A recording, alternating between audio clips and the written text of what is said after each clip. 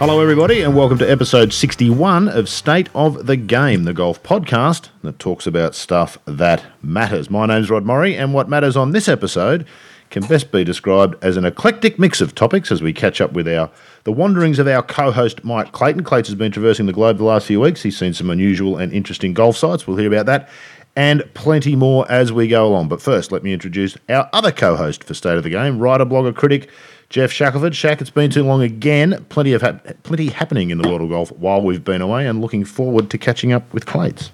Yes, we have way too much to cover and discuss, and we apologize for our 6-week tour? I think 6 weeks. Of vacation. Yeah, our off season. You and Clates are too successful, you see. That's the problem. I sit here and wait, and you guys are always away. Oh. Busy and working. He's both co-host and guest this week, though comfortable in either role. Former touring pro turned architect and commentator on the game, Mike Clayton. Clayton's looking forward to hearing about some of your travels recently. There's been some interesting stuff on the go. You've been present at quite a bit of it, including the President's Cup, which we'll come to in a moment. Yeah, that was it. Very interesting, the President's Cup. Terrific last day. I thought I saw half of the Saturday and all of Sunday, so it was a great event, I thought. Let's start with the President's Cup because, Shaq, I think we're probably going to have two different views on this. Reading your blog over the course of the event, there's probably two problems with this. It's not the Ryder Cup, so America has less interest automatically, and it was on in the middle of the night, which probably didn't help as far as TV went. But from the internationals' perspective, finally we had a Sunday that was interesting. What was your overall take on the President's Cup, Shaq, and how important it is? Is it in the golf? Well, actually, something really strange happened. The ratings for the live broadcast on Golf Channel were phenomenal. They were just incredible ratings for considering half the country was probably asleep and people were watching. And it's very heartening that on a Friday night and a Saturday night, part of it is that a lot of our television networks can be very East Coast centric, so they forget there are a lot of people in the West who do enjoy watching sports at night. And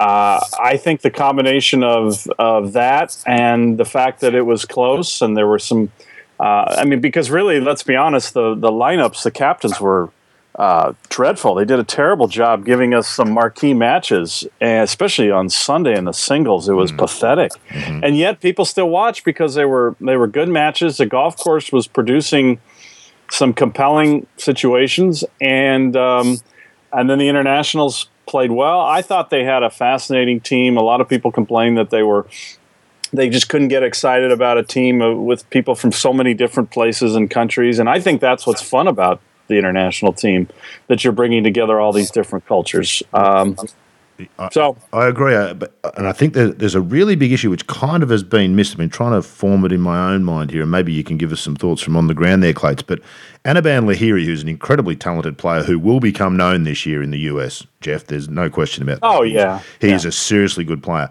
I know he missed that putt at the end, but the importance of him taking part and kids in India being able to, do you know what, maybe one day I could play President's Cup, where it becomes important. We've never really thought about it as important because it's always been the poor cousin to the Ryder Cup, haven't we, Jeff? But if it becomes important in a place like India, then the President's Cup becomes more important globally. Do you think? Well, sure. And then having Sang-moon Bae play in Korea when Nick Price would allow him to play was phenomenal. There were a lot of, Lahiri brought a European tour element to the event, which in itself was fun. I think the grow the game thing is we get tired of hearing it. It gets brought up on every single thing to justify a lot. But in this case, it really is a situation where it does grow the game, and then people seized on the choking. Well, the choking shows that it mattered, and that it mattered to these players, and ultimately people admire them more. I think there's always a perception that people who choke, we kind of laugh at them or belittle them, and wow, he really threw up there on that putt on the last hole. But actually, no, we end up admiring them more because it meant a lot to them, and he absolutely killed that putt, and it power lipped out, and but it was dramatic. It was compelling to watch. I was going to say, more important, Clates, it's memorable, isn't it? And the Ryder Cup was almost dead in the water before the Europeans joined, and it became interesting and competitive. This was the first really competitive Ryder Cup, President's Cup Sunday, I can remember the importance of that can't be overplayed, can it, for the future of the event and its potential in the game? Because we need more team match play. It doesn't make sense not to have it. We just need more match play. Match play is so much more interesting to watch. It was terrific. But, yeah, I mean, Lahiri missed that putt, but coming down that last hole with Sang Moon Bay, it was a pity the match wasn't all square. The fact it was one down really kind of made it marginally less interesting, but it was still great to see that massive Korean crowd watching their local hero play that last hole. You really had to be there to see how good it was. I've never been to a Ryder Cup, and obviously it's a much bigger event. It's much older, but those who ride the President's Cup off as an exhibition kind of needed to be there on Sunday to see that wasn't any sort of exhibition. In fairness, Shell's wonderful world of golf was an exhibition. This was bigger than that. Yeah. In fairness, though, Clates, in the past, it has been somewhat of an exhibition in the sense that by Sunday it was generally over. We won that one in 1998, the internationals, but generally speaking, by Saturday night, the President's Cup's been over. You didn't feel there was any hope. That wasn't the case this time around. I think that seemed to be the difference. It was, despite the drubbing in the very first round of foursomes, it was pretty even since then, and really was a compelling Sunday that was set up. And it got more compelling as it went on. Yeah. At one point, they were down in 8 matches, and it was, with 2 hours to go, it was, I never thought they had a chance. But all those guys turned those matches around. I mean, Leishman turned his match around against Spieth, and Bowditch won, and they turned a lot of matches around at the end, which was terrific. Yeah, indeed. And what was it like on the ground, Clates? We know that Korea is, there's an interest in golf in Korea, clearly. We see a lot of their players both on the men's and women's tour. So there's a golf culture there.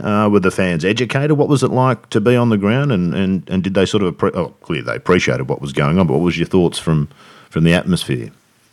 It was great. I'd been to Woburn and the British Masters on Thursday, and it was a typically British crowd of sort of middle-aged and older husbands and wives on Thursday, and much similar to Australia. And you go to Korea, and the gallery is largely populated by 20 to 35-year-old couples watching golf, and a completely different crowd. I mean, obviously a mix of older people, but it's a very aspirational game. That if you play golf in Korea, that's some measure of you've made it at some level. On the downside, it's expensive to play, and the golf courses. That golf course was incredibly expensive to build. But it was a noticeably much different crowd from the one at Woburn on the Thursday, only 2 days earlier. So and again at the women's tournament the next week, it was the same thing again. A much younger group of people watching the golf and getting into the game. It's seen as a very important game up there. Mm. In Japan, Clates, they say that the women's game is bigger than the men's. Is it the same in Korea? Because the men have to do their military service, which has a great impact, and Sang Moon Bay is a prime example, from the President's Cup straight to the military base virtually to do his 2 years. But is the women's game in Korea, is it sort of bigger than the men's? And that's not the case, obviously, elsewhere in the world, certainly not here in Australia or America. Well, I've never seen a men's tournament in Korea, but the Hanabank tournament the week later was a big deal. I mean, all the best players in the world were there, and the crowds were great in the weekend. The golf was pretty good. I mean, Amy Yang buried the last 9 holes, was pretty cool. And again, it was the same sort of crowd. It was a younger crowd. That see golf as a very important sport, and the tournaments as very important events. Mm. Shaq, it's interesting. I mean, women's golf, obviously, we've seen, and the sponsorship dollars in women's golf coming out of Korea far more so than the men's. But as an American, which has sort of been traditionally the home base of the biggest professional tour in the world, in the PGA Tour, what are your thoughts on sort of the expansion of the game in Asia and places outside of America, and how that's going to play out over the next few years, perhaps, given that China's about to ban golf, it would seem. So, well, that's the really fascinating thing in all of this with what's developing there. I talked to a few people this week who have been doing a lot of work there, and they have no plan. They don't see it on their radar going forward. It's really collapsing quickly in China. And a lot of it obviously is the image of the sport, and it's ironic in that we've talked about this before, that we've been spreading a game there that's not sustainable. And not only are they seeing that it's not sustainable, they have an image issue with it, and I'm sure there are other dynamics we don't understand and never will. But We certainly did not export a version of the sport that the everyman could play there, and maybe the everyday person can't because of money anyway, and the lack of courses. But it's going to be fascinating to see. Obviously, Korea and Japan, there are different dynamics, and golf is fairly healthy in those places and compelling, and really hasn't and has been for a while. And I don't see it changing from what everybody seems to say when they go there. And my one time to Korea, you didn't sense that there was anything but a very good future for the sport. So I love I love when they try to expand the sport and we get players playing over there. I was very fascinated by the crowds at the President's Cup, the way they react to shots. It was another element that made it fun viewing, just because the crowds reacted in ways you don't normally hear. And I don't know what to attribute that to, if it's, but it may have just been something as simple as they don't get to see enough high quality golf. I mean, how many of the world's, I know McIlroy and Fowler and I think Spieth might have played in Korea over the years, but yeah, I don't think they've ever had anything quite like the President's Cup. They kept sitting next to the fairway on that drivable, the short par 4 there, Clates, and getting hit every time someone hit a hook off the tee. It didn't seem to bother them, though. Well, they had all the massive stands down the right of that hole. But someone that I spoke to there pointed out, he said this is the first time the people in Korea have ever seen these players. En masse, all these great players have never seen this before. So that they really appreciated it, which shows why it was a great thing to take the event there. Yeah, couldn't agree more. What about the course itself, Clates, from on the ground? I only saw pictures, obviously, and it certainly seemed to produce compelling golf, but what were your thoughts on the golf course? Well, the course was pretty good. As usual, the bunkers were in the rough, but there were lots of central bunkers where players had to figure out which side of the bunkers to drive, and there were obviously preferred angles into the flags and non-preferred angles, and the fairways were wide, and there was lots of stuff that we like. I thought it was a pretty good course. I don't know how much it cost, but it was all reclaimed from the sea, so I suspect it was north of $80 million, which makes the game unattainable for poorer people who it seems there's nowhere to play cheap public golf. There's no $30 golf up there. It's all $200, and the course where they played the next week, the Hannah-Bank tournament, it's a public. There were 3 public courses there, but it's a $200 green fee, and that's not a great portent for the game going ahead in terms of people who are not wealthy playing it. No, indeed. Just on that city of, is it Incheon? Yeah. It's a purpose-built 21st century city, is it not? I saw it looked really interesting, and what was it like as a place outside of the golf course? Well, we stayed at the airport. Well, I stayed at the airport, and then you take a taxi across that big bridge over the water out to that, and it's just full of skyscrapers, and I'm not sure how many golf courses are out there, but certainly, obviously the one they played, but yeah, it's just an example of reclaiming land from the sea and building a massive city out there. Interesting way to go about things. Jeff, just to go back to the China thing, I sort of flippantly mentioned it there, but and you sort of touched on it. So for those not in the picture, so the Communist Party has announced in the last couple of days that they're banning all 88 million of their members from playing golf or being members of golf clubs. Now, we've seen various bans and moratoriums on golf in China in the past, none of which ever seemed to have any effect. But I think, as you suggested, this one actually looks like it might be quite serious, mightn't it? And the knock-on effect for the industry of golf outside of China generally might be quite serious. Yeah, there's a story by Reuters talking to a golf equipment store owner in Shanghai, and his sales have plummeted, and he doesn't sound like he's very bullish on the future, things getting any better. So it's been building to this. I don't quite know what is prompting it, other than it seems to be an annual publishing of things that the party decides it doesn't like anymore, and golf has been very much a focus. And it's been banned for some time in the sense that construction was banned, and yet people went forward with projects. So their suggestion that there was corruption probably was backed up by the fact that people kept building courses even though it was banned, and there were bribes and there were favors given to make people look the other way. So I guess they're justifying it in that sense, but it's It's a tough one. I understand. I guess I've never really gotten too excited about it because I've always sensed that the people who were eager to see golf grow in China, they really were not. You never really sensed there was an interest in just growing, spreading the gospel of golf and the things that you can take and learn and enjoy from it. But it was mostly a way to expand business, and ultimately, if you start from that point of view without really thinking of the sport and the people, you're really probably asking for trouble. If you're just trying to expand a business and the product is not the focus first, it was probably doomed to fail. Yeah, generally speaking, developers don't grow golf, do they, Jeff? They grow bank accounts, and the two are very sort of different things. Maybe it's time we got Dan Washburn back on the show. He was fabulous when we spoke to him. We may have to talk to Dan about this. Yeah, I think he's just now kind of collecting some thoughts, and so I would think here pretty soon he'll have some interesting insights into what's gone on. Indeed. Clay says, being in the course architecture business, and like all course architects, work is not easy to come by. How important is the China market been? I'm not sure if you work up there. How important is the China market been, and what are your thoughts on what that might do as far as the industry is concerned if this genuinely happens, if we see this shrinkage of golf in China, which has been held up as the last great hope for the game? In fact, well, I went to the China Golf Show. We pitched for that, Jeff. You remember that the first TPC course that we're going to do in Beijing? Oh yeah.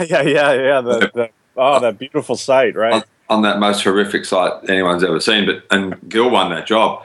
And we went to the China Golf Show. It was on the same week, and there were booths and booths of all the famous designers there who were obviously hitching their wagon to China. And in fairness, we'd have gone there too if we'd got a job, but we never did. So Tony Cashmore, the golf course designer down in Australia, I know had a massive booth up there, and he'd gone up there, and like many others, he was thinking that this was going to be the next frontier of golf course building, and it seems that's not going to happen. But Tom Doak told me something interesting once. Someone had told him, he said, what you've got to understand about golf in China is it's a way to gamble. Because gambling's illegal up there, I think. And golf is a great game for gambling. You can bet on every single thing you want. You can bet on the longest drive, the straightest drive, the parts. You can bet on everything. Well, better than that, you can press clates in golf. That's the best thing about it, is it? So someone had told him, he said, this is why Chinese play golf. It's a great vehicle to gamble. Well, they also gambling at the clubhouses, kind of like a barn boogle, where there's a. Yeah. Was it just golf they would gamble on, or beyond that? I don't know, but it's I mean, the game inevitably cannibalized itself by building courses without permits and all the corruption, no doubt, that went on. In a way, it asked for it, really. If people had done it properly and got the proper permits and used water wisely and built sustainable courses and then made it cheap so everybody could play the game, or anyone who wanted to play had some access to it, then perhaps it would have done better. But it was clearly a high-end, incredibly expensive sport. You're assuming there were lots of dodgy deals that went on, and the government said no more, which was probably not surprising. It's a shame in so many ways, isn't it, Clay? The game has so much to offer in so many ways, but because it's attached to land, it has this monetary appeal for a bunch of people who've got no real interest in the game but can use it to... It's just such a shame, isn't it, that what's been exported to places like China and Korea is not all the great facets of the game, but all of the, just the how you can make money out of the game facets of it. It's a real shame.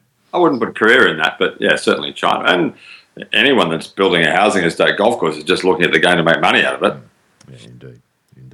Well, we've discussed all that before, so there's probably no need to keep going on. But no doubt an interesting experience, as you said. Just going back to that women's tournament. Now, did you follow Amy Yang for that? No, best golf photo I've seen this year was her scorecard on your site, Jeff. I thought that was one of the great photos I've seen. 9 blue incredible squares. I mean, when you hear it, you go, that's impressive. When you see the photo, it's amazing. Did you say, but you walked the back 9, didn't you?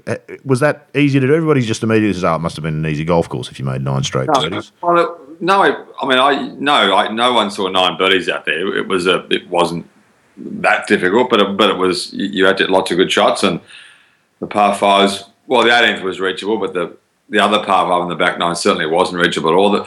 There was one not particularly good short par 4 where they'd moved the tee up and basically just made it a long par 3.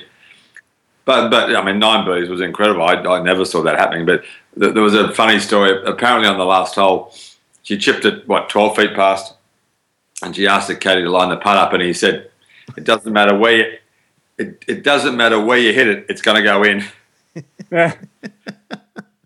And so she just stepped up with her eyes closed. Slapped it in. Yeah, it was so. As a player, Clates, that says something about much more than just a golf. I mean, Amy Yang's got a beautiful golf swing, a beautiful golf game. I don't know that she's underrated necessarily, but she really is a terrific player. But to make 9 birdies says more about than just your golf swing, doesn't it? There's some mental fortitude required to just keep churning them out. Once you get to 6.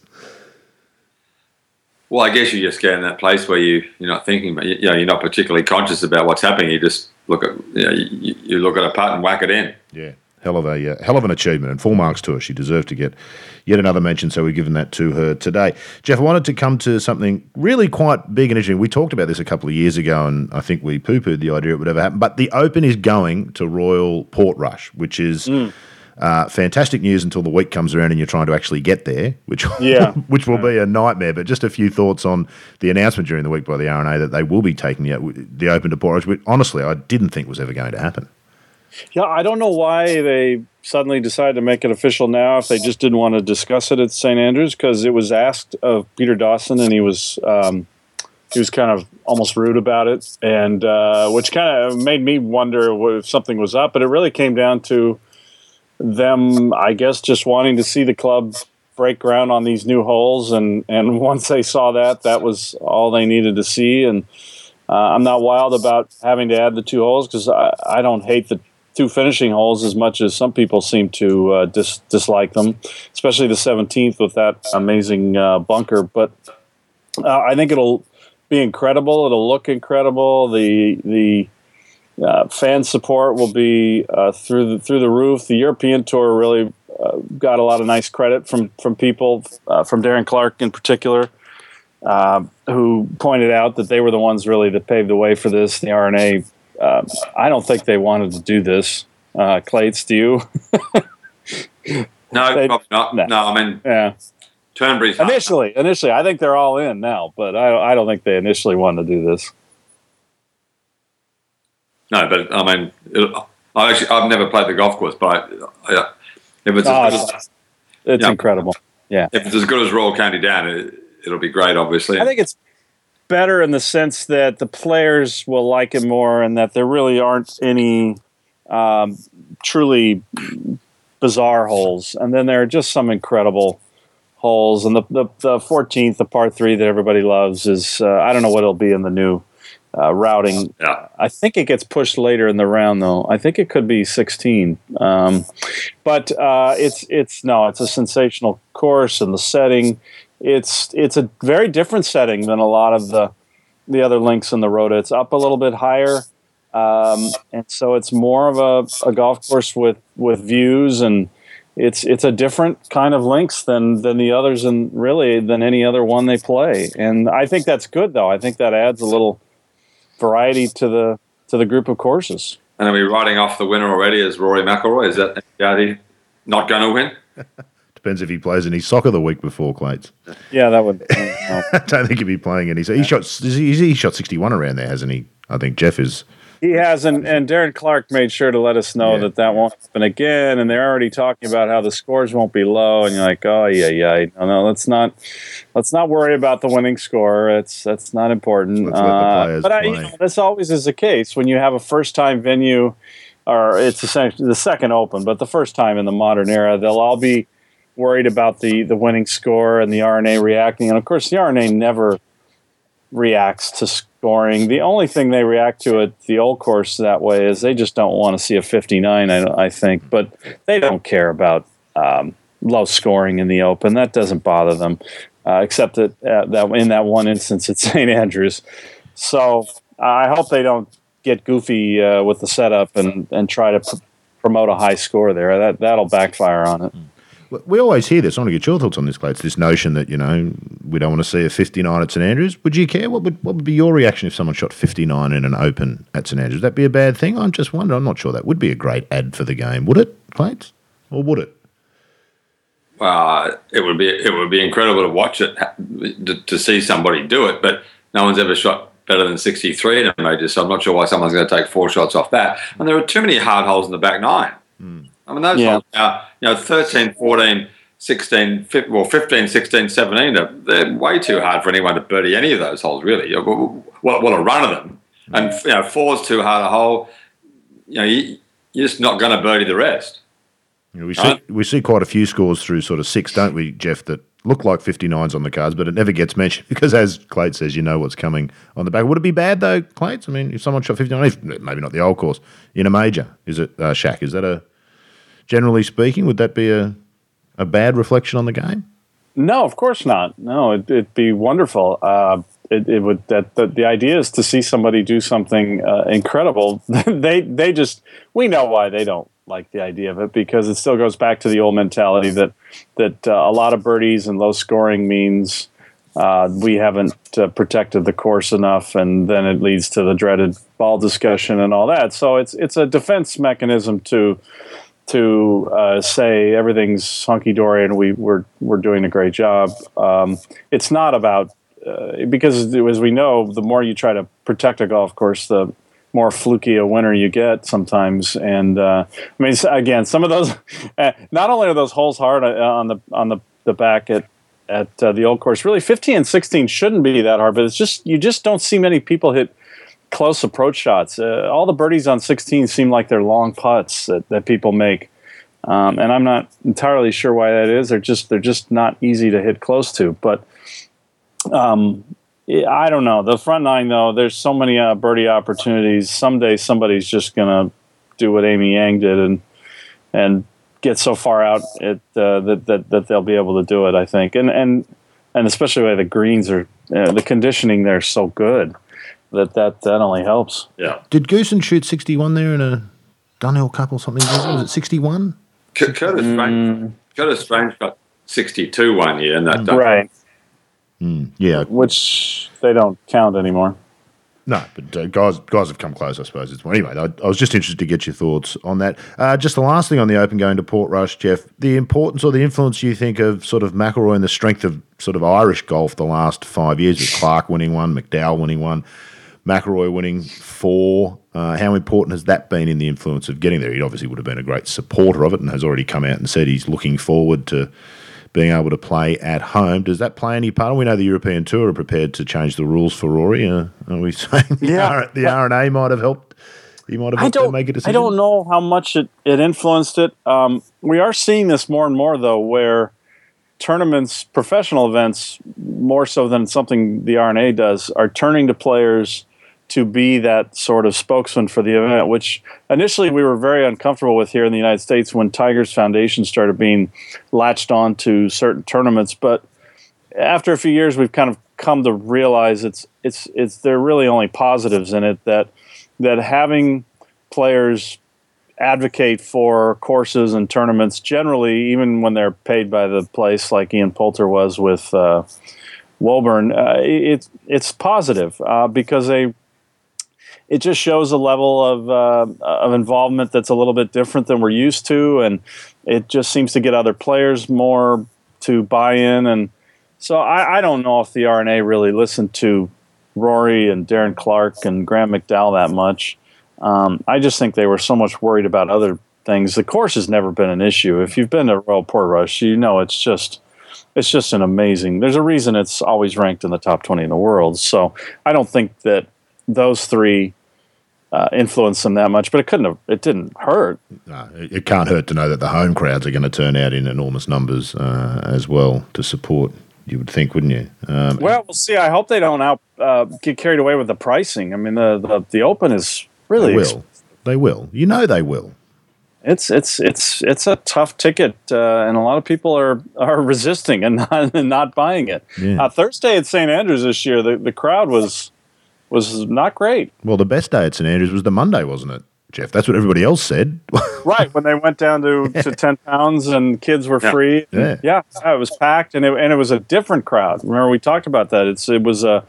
There was a different energy in the air. And with the money you make from television, why can't they do that for 4 days and have 4 days of that? I mean, are they making that much money on the ground, even at those prices? TV money is just now going to start kicking in. It really won't be until next year where they're making major TV money. So it would be nice if they would budge on that a little, but I'm guessing they won't.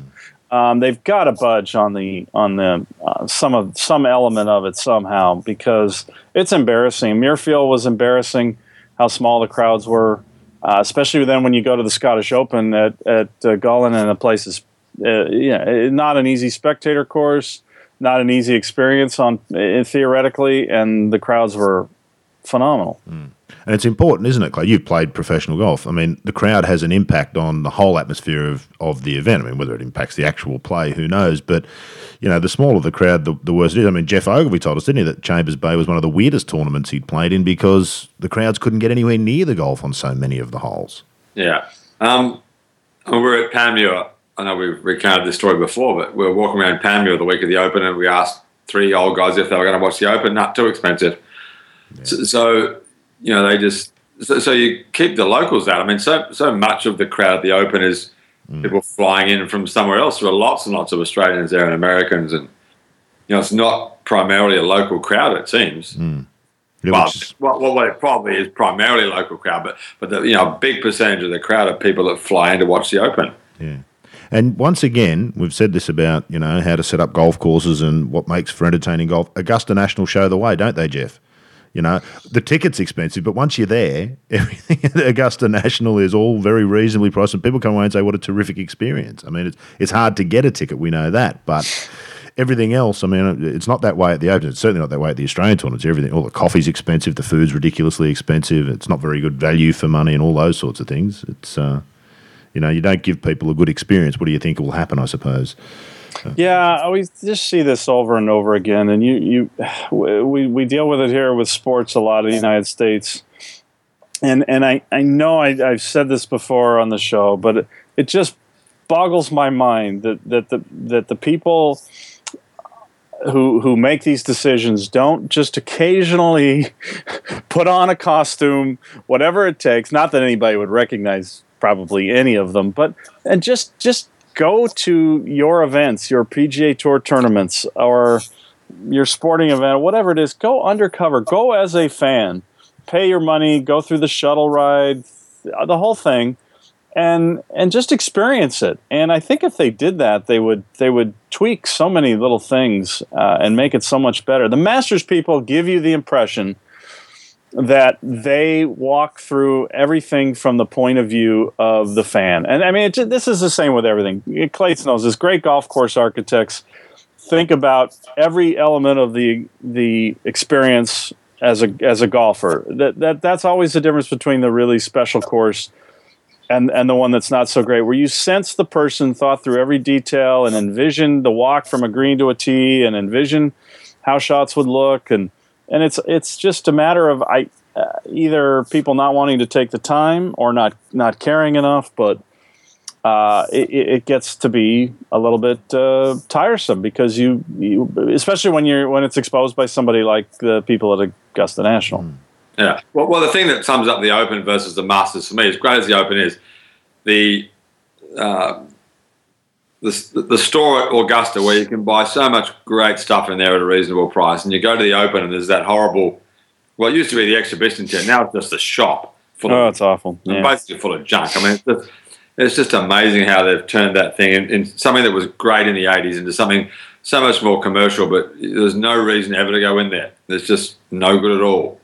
But I'm sure it makes more money, but it's just no good, and it's a classic example of commercialism overriding everything.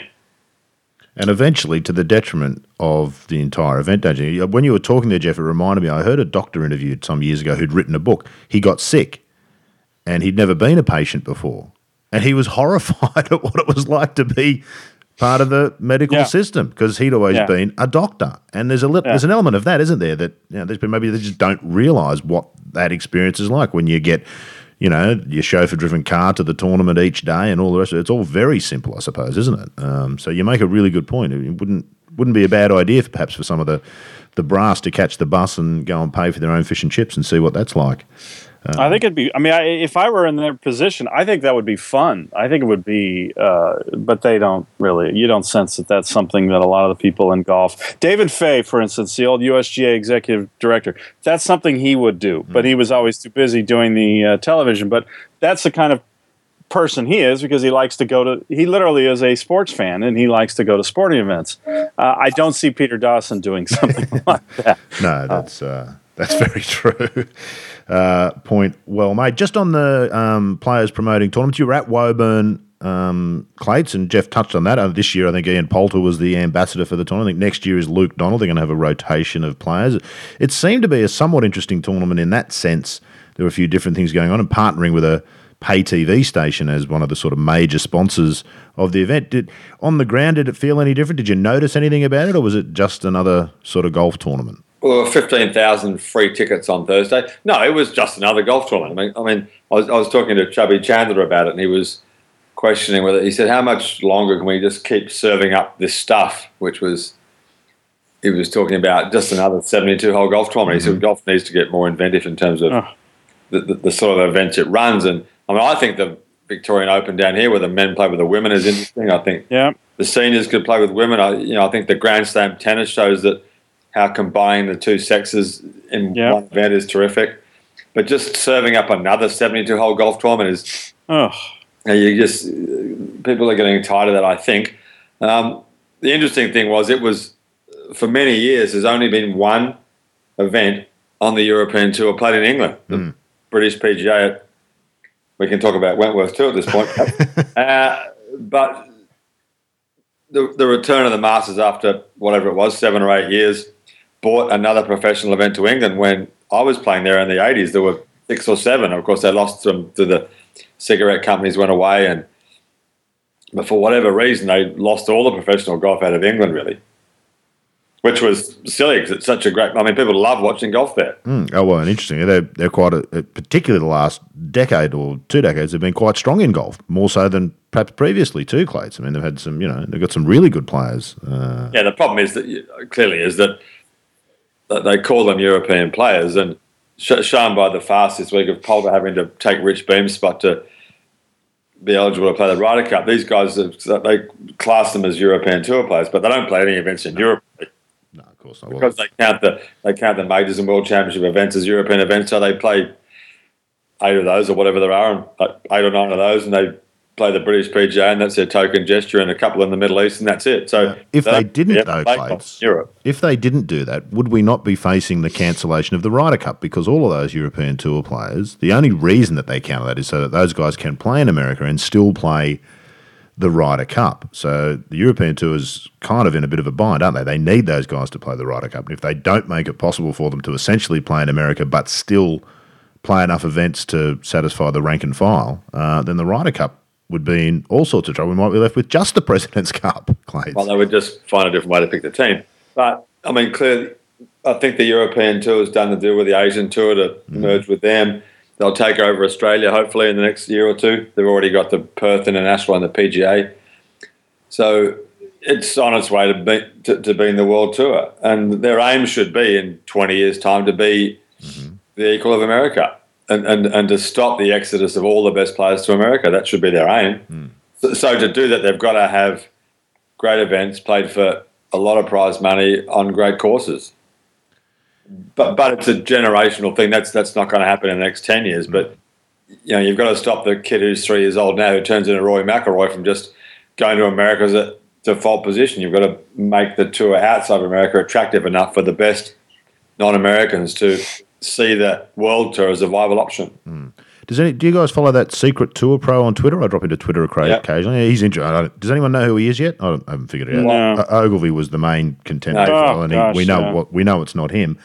So he wrote a column for, I don't know, I saw a link on the Twitter for some, I think maybe an online magazine, talking about the scheduling and what an issue that is for the European Tour, and how a lot of the top players like McIlroy, well, McIlroy's been given a special dispensation this year to play less events than required and still maintain his membership, but the scheduling being a problem. And he outlined some of the flying involved in the early part of the season.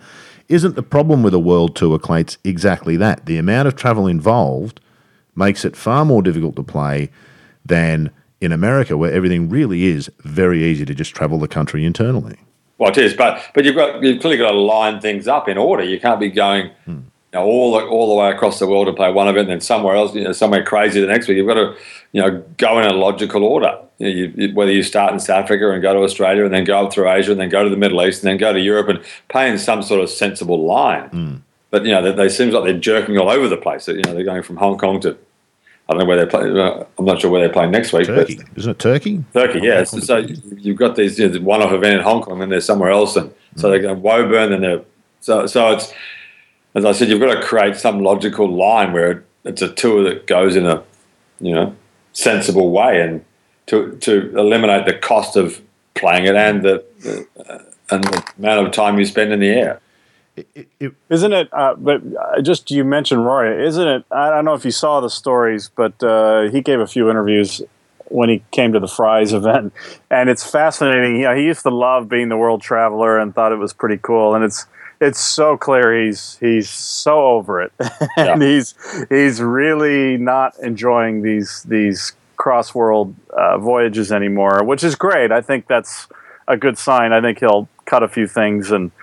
But it's fascinating how he's clearly souring on that, and I know the people involved in running these things, they hate to hear it, but it's I think for his chances of winning more majors, he's going to have to cut back on it. And it doesn't matter how young you are. It's too much. It wears you out. It doesn't matter if you're flying private and staying in luxury hotels. It's just still too much. And plus, he makes a lot of money. He'd like to enjoy the houses he's purchased. Yeah. It's pretty clear he misses that too. It's always struck me as insane, Shaq, that guys can make as much money as those at the very top level do. And in reality, it would be hard to own a dog because you'd never see it.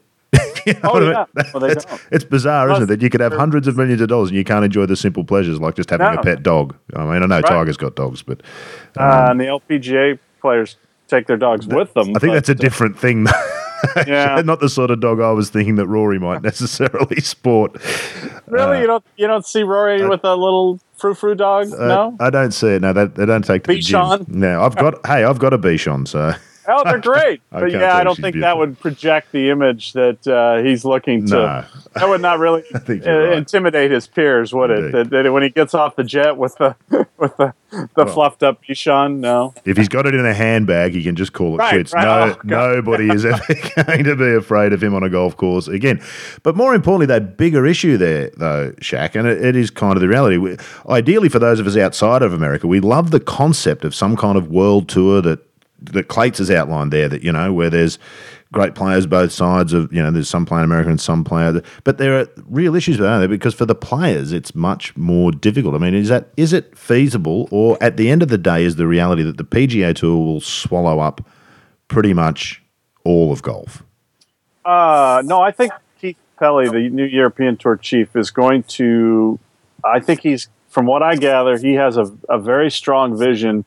And he wants to create essentially 3 strong parts of the year for the European Tour. And I think they would be at points of the year where they're working around the PGA Tour. Now, whether he can get the star players to buy in, I don't know. But it sounds to me like that the long-term goal is to try and really make for some strong, big, healthy events that are marquee world events, and let some of the ones die that are on the fringes. I mean, they play a lot of events, and I think that's their.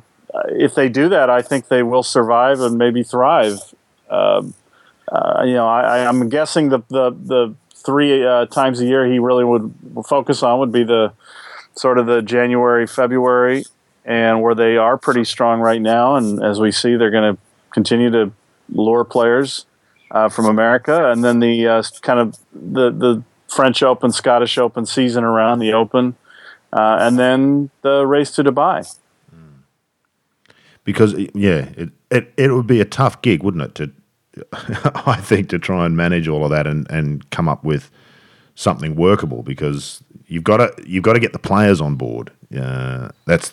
At the end of the day, without the players, it just doesn't work, does it? And that's the difficult thing, is that... Well, no, and then now this... aren't we going to see this merging with the Asian Tour here pretty soon? Isn't that That's done. Something that's in the cards? It's essentially a done deal, but I'm not sure. Do we know how that's going to work? What does that mean? Clates? What's going to happen with that, or why are they doing it? Okay, so One Asia you would think will disappear fairly quickly. I mean, the Australian PGA have already bailed on One Asia by signing with Europe for the PGA Championship. And they were one of the main drivers of it. What was it, 7 or 8 years ago they started that One Asia Tour, Clates, which has never really gained any sort of traction. Yeah, it seems like the Asian Tour won that war, really.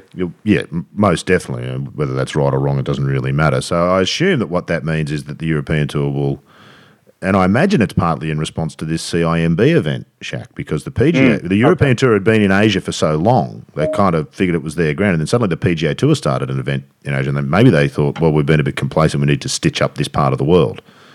It'd be something along those lines. I don't know, but there's some fairly significant things happening. I mean, they've said outright that essentially they're going to merge, and it really didn't make that much news, did it, Clates? You had to go looking to find that, which I was sort of surprised by. But I suspect in the next couple of years it will make news as some various things happen, including, I think, as you alluded to there, Shaq, that Jordan Spieth will be playing the Singapore Open. Yes, one of the leading events to ever return to a calendar. leading for 3 years on vacation. That's right. After a 3-year break, it's emerged as a leading contender. That's just cynical of us, and we shouldn't. That's just a reminder for players that you should proofread the press release that the agent sends before it goes out. But yes, he's going to skip Torrey Pines, and he's played Torrey Pines once since he made his pro debut there. So as far as I'm concerned, he's returned the favor. He has a lot of favors to return. And I think you can make a case that one's a little more special because it was his first pro exemption. I actually had people trying to make the case, well, but it came last minute. And I said, well, that's not something an agent could come up with. It was an exemption. The one that's actually more powerful, and I think he will be more loyal to or feel like he should, and he already, again, has played at Riviera twice, and he loves it, and Texas almost won the national championship there, but they gave him an exemption as an amateur, so he's going to play there again. But you can only fulfill so many of those, and he's played every event that gave him an exemption once. So to me, that's enough. He's done his part, and I'd take the money if I were him too. If I'm afraid to think what they're offering him, and absolutely go take it. And how little he actually needs it is the irony of it. Right? No, that's fine. I understand. Absolutely. It. Good luck to him. Yeah. Now. There's a different story if he starts doing this the week before a major championship and he's playing somewhere that's going to create a long trip or that's not going to get him very well prepared for the major. This is going to be in late January, so that's really not even close to the major season. And again, he's one that's also shown an interest in playing elsewhere. I mean, when he came down here and played in Australia last year, he played in Japan the week before. So he'd already and he talked about it while he was here, that he enjoys the notion of travelling the world and playing golf. So, it's not like it's just come out of the blue and it's only about the money. I think there's a genuine desire to play around the world as well. Let's just finish up because I know Clates has got a tee time in the not too distant future, something we touched on before we started recording, and I was very interested to read your enthusiasm for the long drive contest this past week, Jeff, on the blog. Clates, I asked you about it and then we decided not to talk about it because we wanted to sort of be spontaneous. Your thoughts on long drive, Clates? I've seen it once up close and I must admit I found it fairly impressive. What was your take? What's your take on this as a sport, so to speak, long drive? Well, only in America would it work. I mean, no one.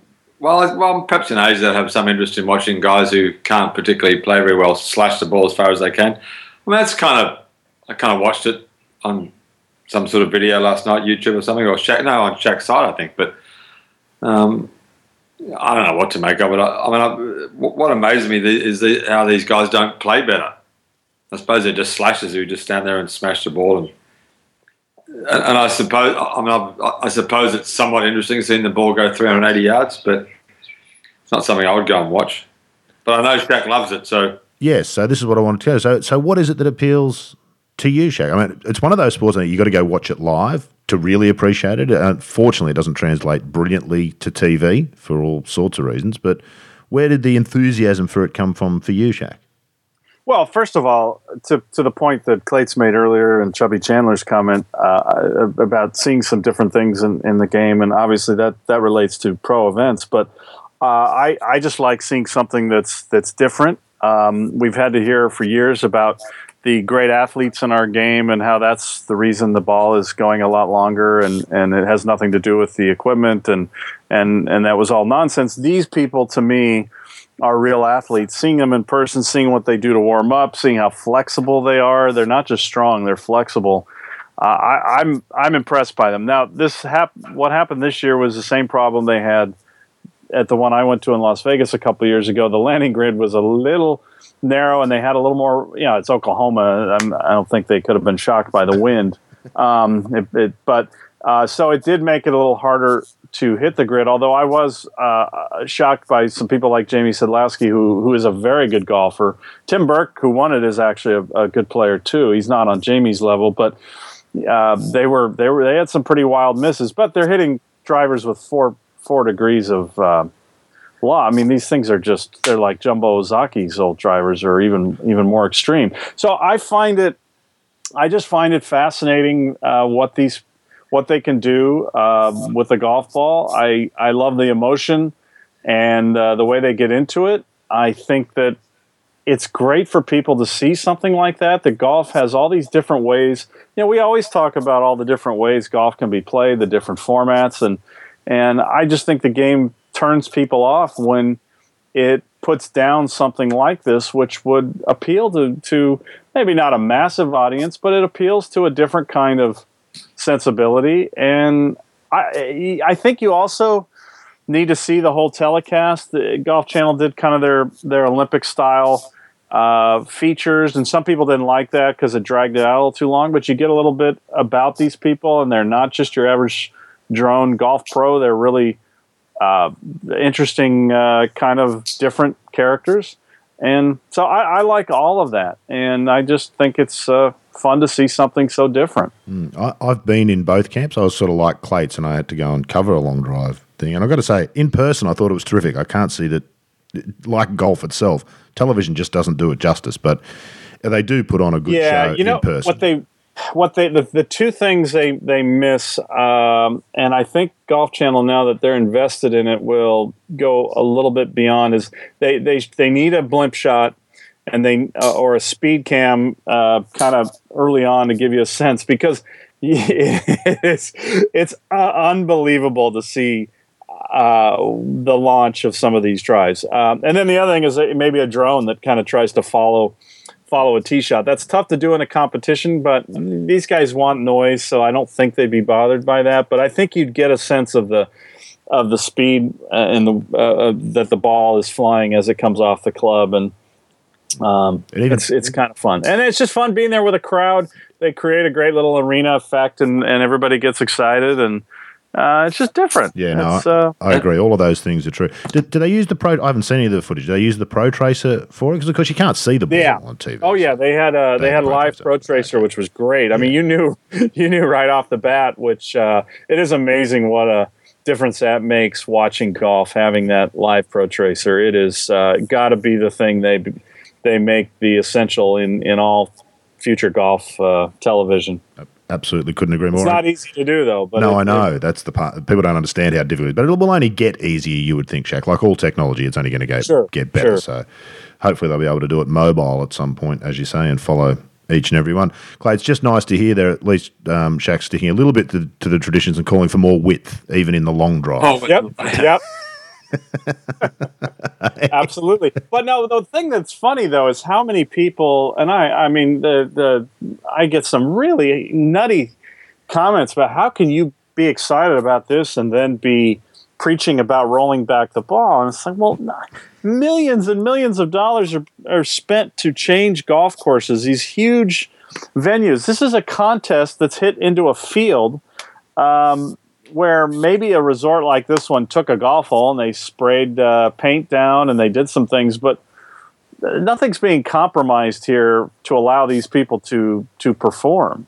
And I didn't think that is a complicated delineation, but apparently it is. No wonder you find yourself in conflict so often, Shaq, with with people. I just was shocked how many people put it down without watching it, and that I just begged people, just watch it, and then if you hate it, fine, but just watch it, listen to the interviews, watch the guys get emotional. I mean, there was one hilarious reaction where the guy thought he nailed the drive, and it ended up going out pretty easily, and it was easily the most embarrassing premature celebration in the history of golf. It was so fabulous. But they're great entertainers, aren't they? That Jamie Sadlowski, I've seen a couple of his videos on YouTube, the clinics he does, and he's fantastic. Like, he's entertaining as well as, being able to do something quite amazing with a golf ball. Have we turned you, Clates? Are you a long drive fan now? You're going to go to the next one? I watched it. I thought it was quite. I kind of watched it and thought it was. I mean, it's interesting to see how far a human can hit a golf ball. Kind of to me, that's somewhat interesting to see what's possible. Just before we finish, anyone who wonders why Korean women dominate golf needs to go to Korea and watch, because it's really obvious. You wrote about this, didn't you, Claes? You wrote a column about this, which was really interesting. Really obvious. They're just better. And they're miles better technically. I mean, you stay on the range and you watch the rest of the world, and there are a few decent swings. I think Jessica Korda's got a terrific swing. I know she played poorly this year, but I spoke to her teacher who said he'd changed some stuff, and she won in Malaysia easily and convincingly. She looks terrific, but there are Koreans that no one's ever heard of, one of whom, Ko was her surname. I'm sure, I don't even know her first two names. I've forgotten. But Jin Ko, maybe she lost the British Open this year. She was 3 ahead and lost to... Yes. Hit it in the water on 16, I think. I watched her play the last day. She played with So Young-yu, and she's amazingly good, and she just plays in Korea. So you just need to look at the range and watch the techniques, how much better they are, to see what's better.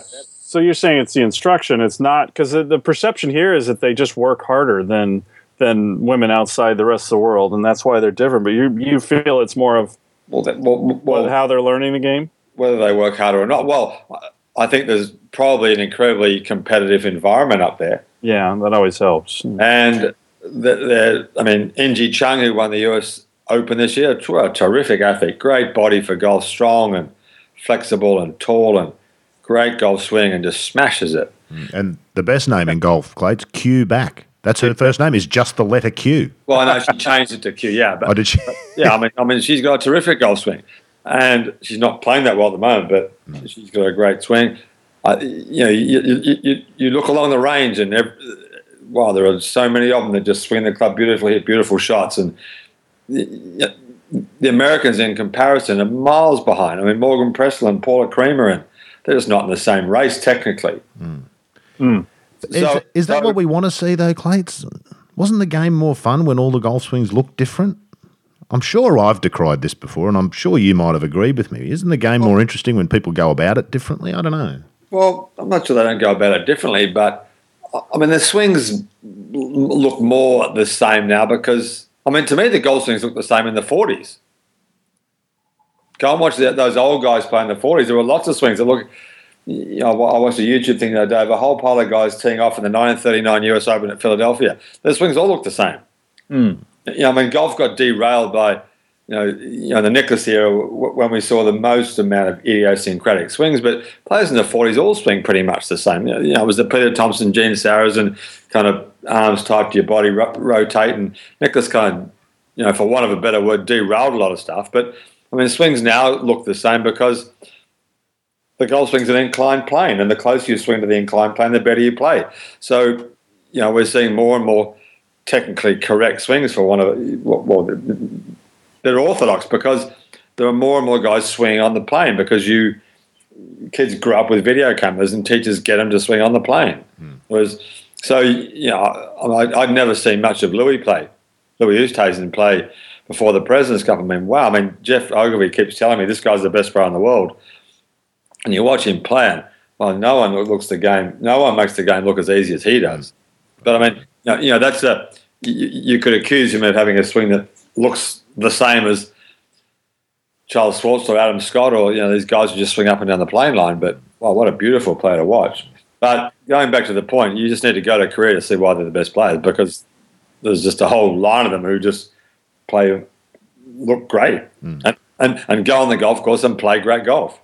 Just on Louis, he didn't get the credit he deserved for bringing back the snood at the President's Cup either, I didn't feel. Clates. Oh, yeah, no, he did. Yeah, the last timer.